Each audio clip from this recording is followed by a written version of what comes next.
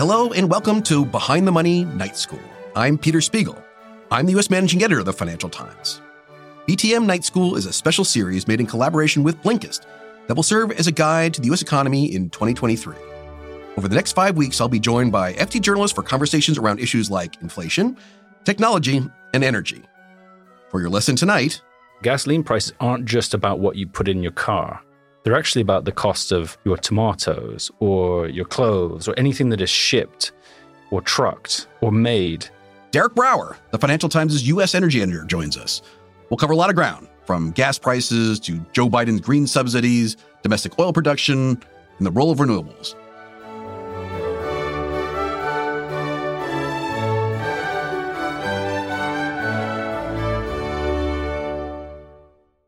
Hi, Derek. Hi, Peter. When most Americans think of the U.S. economy and energy, I think they probably think, first of all, of the pump, going to fill up their car with gas.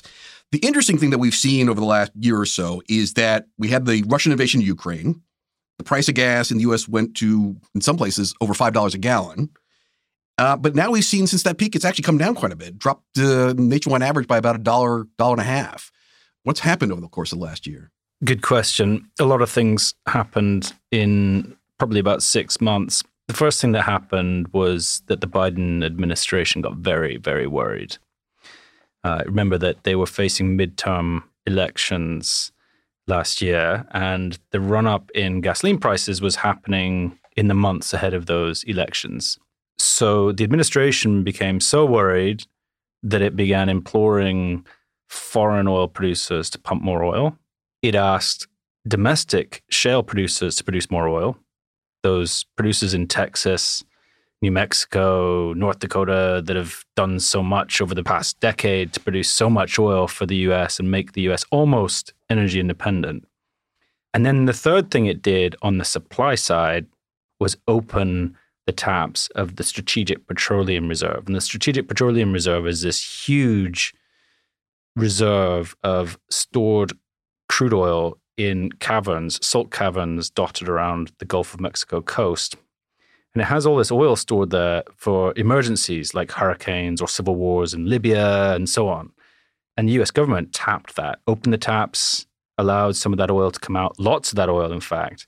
And that drove prices down. So it was a political decision by the Biden administration, really, to get these prices down because it was conscious of just how significant for American voters the gasoline price is. Now, that's a big policy change from the Biden administration. It actually came into office talking about renewables and not wanting to drill. But before I get to that topic, I just wanted to take a step back and talk about the broader U.S. economy, because obviously what hits consumers at the pump is important. But in the broader U.S. economy, obviously, we are a very energy-intensive economy. And there was a lot of concerns of sort of the bad old days of the 1970s and where we headed back to, inflationary spirals and those kinds of things. The difference, I think, is that energy now accounts for a far smaller part of the overall U.S. economy than it did back then. But obviously, high oil prices still have a huge impact on some of these energy-intensive industries like manufacturing. What has been the impact on sort of the broader U.S. economy and particularly the manufacturing sectors and consumer spending and those kinds of things? Yeah, I mean, this is a really, really complex and interesting topic, actually, because, we're used to hearing about the 1970s oil crises where soaring oil prices triggered economic recessions around the world and so on. That's not what happened last year when oil prices spiked again. And there's a lot of conflicting, interesting things that are kind of happening in the US economy or have been happening over recent years. One of them is that, people spend more on energy these days. In fact, last year, households spent more on energy than they ever had before. But they spend a lot less of their personal income. As a share of their personal income, they spend a lot less. So the impact is lower. Now, gasoline prices are really visible to Americans. In a political sense, it's really important because it's a number that you see driving down the highway all the time. That's why political consultants say presidents are always so obsessed about gasoline prices, because it's this visible sign of whether the economy is growing or shrinking, or whether prices are going up or prices are going down. But the other thing to remember is that gasoline prices aren't just about what you put in your car. Diesel prices are the same thing. They're actually about the cost of your tomatoes or your clothes or anything that is shipped or trucked or made. So last year, the Biden administration was also contending with inflation across the economy that was running at 4-decade highs. So, and underlying that was the cost of energy, which was rising. So it's a very complex thing. We're spending less in the US economy as a proportion of our household spending than we ever have on energy. But energy underlies all the other things that we're spending at the moment. So it increased as oil prices rose last year after Russia's invasion of Ukraine, the cost of everything else rose too. And as there was all this money coursing through the economy because of all the stimulus spending during the pandemic, that helped inflate the cost of energy, the cost of everything else. So it was this really, really complex kind of vortex of forces that were intermingling and affecting the price of everything in the economy. But the biggest single one of them was the cost of energy. And so it's most visible when you drive past the gas station. But obviously, if you're going to your supermarket, you're going to your clothes store, those things have to get to those locations on trucks, which are fueled by the same high prices that consumers were seeing. So it had a ripple effect. Yeah. One of the things you said in your opening remarks about the changes since the 1970s is that the U.S. actually has become, largely because of the sort of shale gas revolution, almost energy independent. It's gone from being one of the biggest importers of crude oil in the world to actually a net exporter. Talk a bit more about that. How did that happen? And what are the implications for the U.S. economy going forward? Yeah, this is the other huge part of this story is that the U.S. used to send a lot of money abroad just to buy oil.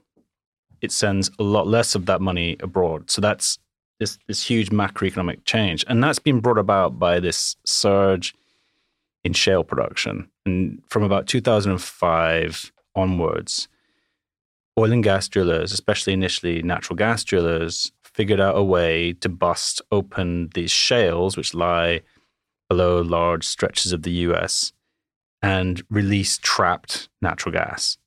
And that caused a huge, huge surge, unprecedented surge in natural gas production. Which Big change in technology. Big change in technology. They used two techniques, one called hydraulic fracturing, blasting water and chemicals into these rocks to bust them open.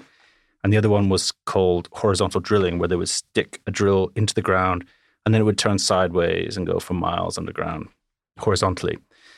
That unleashed this huge wave of natural gas supply. And then a few years later, from about 2011, they started doing the same for oil. And that was when it really became important for the US economy. Because as I said, in the past, the US was dependent. US, by the way, is by far the biggest consumer of oil in the world. Consumes about 1 in every 5 barrels of oil produced in the world. So the US, while its production was declining, was still increasing its demand for oil, and so having to import more of it. And that often came from Saudi Arabia or from Russia or Venezuela, countries that the US had rather uncomfortable relations with. Iran. So when the shale revolution took off and all this oil supply was made available, the US dependence on these other countries declined, and it started exporting oil from about 2015. The other thing it did was made manufacturing much cheaper here. So it was this huge transformation in the outlook for the US economy. It gave it a competitive advantage. And all came crashing down, by the way, in 2020 when oil prices crashed and oil supply in the US tumbled as well. But up until that point, the US had emerged as the largest producer of natural gas, largest producer of oil in the world. It took 10 years to do it. It's a transformation. So that gets us into this back to this conversation about the Biden administration's energy policies, because that crash happened. You had the Biden administration coming in on probably the most green-focused agenda of any administration. And I think that's fair to say, even compared to the old administration he was in with Barack Obama. So they come in on a hardcore green agenda, a lot of rhetoric against the oil companies. And then, as you said, almost on a dime, you have the energy secretary flying to Houston, big energy conferences begging to reverse that crash. Let's start drilling again. We need gas. Talk to me a bit about that change and what went on within the Biden administration to advocate totally a 180 on that one. Yeah, it's pretty extraordinary. I mean, as you say, they entered office with grand plans to decarbonize really quickly. Biden talked about a transition away from oil. He promised no new drilling, no new fracking. These were big statements to make about an economy that had become so dependent on the oil and gas industry for a start. and one where consumption of oil hasn't really gone down it's been pretty stable. It hasn't gone down for years. So this was a big plan. And then $5 gasoline hit. And there was the midterms on the horizon, and they realized that if they wanted to stay in power, they needed to increase supply. And so there was a very, very, very significant pivot by the administration. The energy secretary went to Houston, delivered a speech telling oil and gas producers there that we're in a time of war, they needed to produce more. But they went from promising to restrict fracking to asking for more fracking, issuing more permits, releasing more crude oil into the market.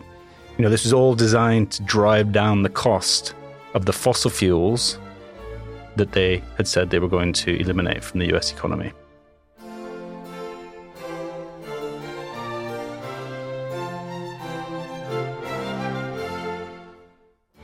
So the critics of this would say that this is evidence that the push for green was a failed policy. And you've heard this particularly from Republicans on the Hill, that there was this big push by the Democrats in particular to go green, that we were going to be insulated from an energy crisis, A, because of the domestic production we have now, but B, because, renewables had become such a big part of the U.S. energy mix. Electric vehicles now were making up nearly 6% of all auto sales, which is, still a relatively small percentage, but it was more than doubling a year ago. And the critics would say, hey, look, the war shows that we have overhyped the green transition. Deal with that criticism. Do you think they have a point on this one? I think it's somewhere in between, because the Biden administration was contending pretty quickly after it entered office with several crises, many of which related to energy. There was the invasion of Ukraine by Russia. Before that, there was an inflation crisis that they needed to deal with. Biden entered office with this idea that climate would be at the center of every decision that he made. But within a few months, energy security became at least as important as that. And climate was somewhat relegated, I think, as all these other crises emerged on the radar for the Biden administration. So I don't think that means that they have pivoted away for good. In fact, when I ask them that, they say no. They say, in order to keep that idea of a transition to a cleaner economy going, we need to retain public support for it. And you can't retain public support for big policy shifts of this kind if gasoline prices are doubling or trebling, if there isn't security of energy supply, and so on. So you guarantee the energy security now in order to tackle the climate security later. So I guess the biggest evidence that they haven't pivoted away entirely from the green agenda is, one could argue, the most significant legislation that was passed in 2022, which was the Inflation Reduction Act, which actually was very much a green subsidies act, something of the order of $300 billion in green subsidies, mostly through tax incentives. You've covered a lot of this since it passed. Talk a bit about that piece of legislation and what impact you think it will have on the U.S. economy going forward. Yeah, this is absolutely the proof of the Biden administration's ambition on climate and clean energy still. The Inflation Reduction Act is by far the biggest piece of climate-related or clean energy-related legislation ever passed in American history, and that means in Western history as well. What it purports to do, what it tries to do, is stimulate investment in the supply side, i.e. clean energy supply, supply of electric vehicles, and so on. And it does that through incredible tax credits, tax credits that could wipe up to 65% of the cost of a project off for a developer. And in some they're worth about $370 billion. So it's a huge, huge stimulus program for clean energy. And it will transform the American economy.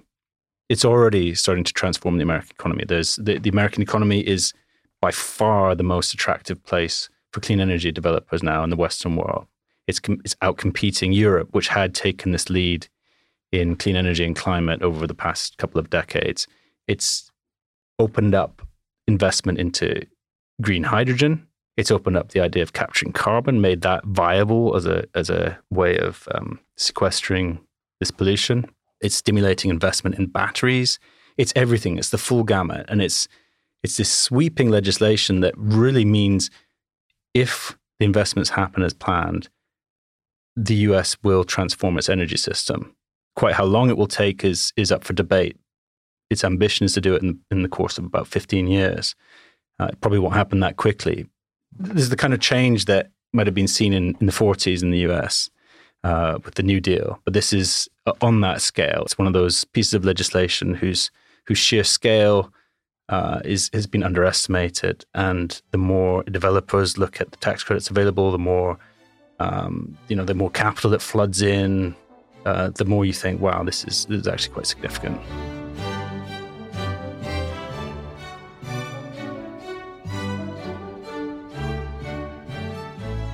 All right, let's wrap up our conversation on this. For listeners to sort of step back and have three takeaways on what they should think about in terms of the U.S. economy and energy, what would you say they are? I think first that the U.S. has been rather insulated from a global energy crisis because it has so much of its own domestic oil and gas production. And the shortages in Europe were about, in particular, natural gas supply, which the U.S. has in abundance. Second thing is that oil and gas still actually matters to this economy in the U.S. The Biden administration realized that very quickly, which is why it pivoted to asking for more oil and gas from suppliers and releasing its own stored crude oil stocks. That's the second thing. And then I think the third thing is that in spite of that, I guess, dose of reality that oil and gas is still important, the Biden administration is still super focused on what comes next. And what comes next is a clean energy transition that helps decarbonize the US economy. And above all, makes, I think, from the Biden administration's point of view, makes them a leader in these supply chains, or gives them control over the supply chains for clean energy, and makes the US economy resilient in the 21st century, or the second half of the 21st century. The final point, I guess, is that the US is the world's preeminent energy superpower. It's the biggest producer of oil, it's the biggest producer of natural gas, and it's taken the lead in clean energy too. Thanks again for listening. I'm Peter Spiegel. You can find more of Derek's reporting on FT.com. This episode was done in collaboration with Blinkist. If you want to find more about conversations and topics like this, check out the Blinkist app. This episode was produced by Zach St. Louis. Topher Flores is our executive producer. Sound design by Breen Turner and Sam Giovinco. Cheryl Brumley is our global head of audio. Thanks for listening. Class dismissed.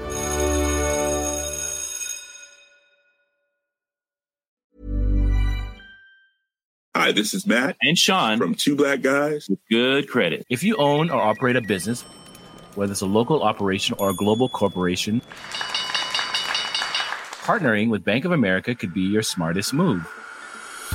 By teaming with Bank of America, you'll enjoy exclusive digital tools, award-winning insights, and business solutions so powerful you'll make every move matter. Position your business to capitalize on opportunity in a moment's notice. Visit bankofamerica.com/banking for business to learn more. What would you like the power to do? Bank of America, N.A., copyright 2024.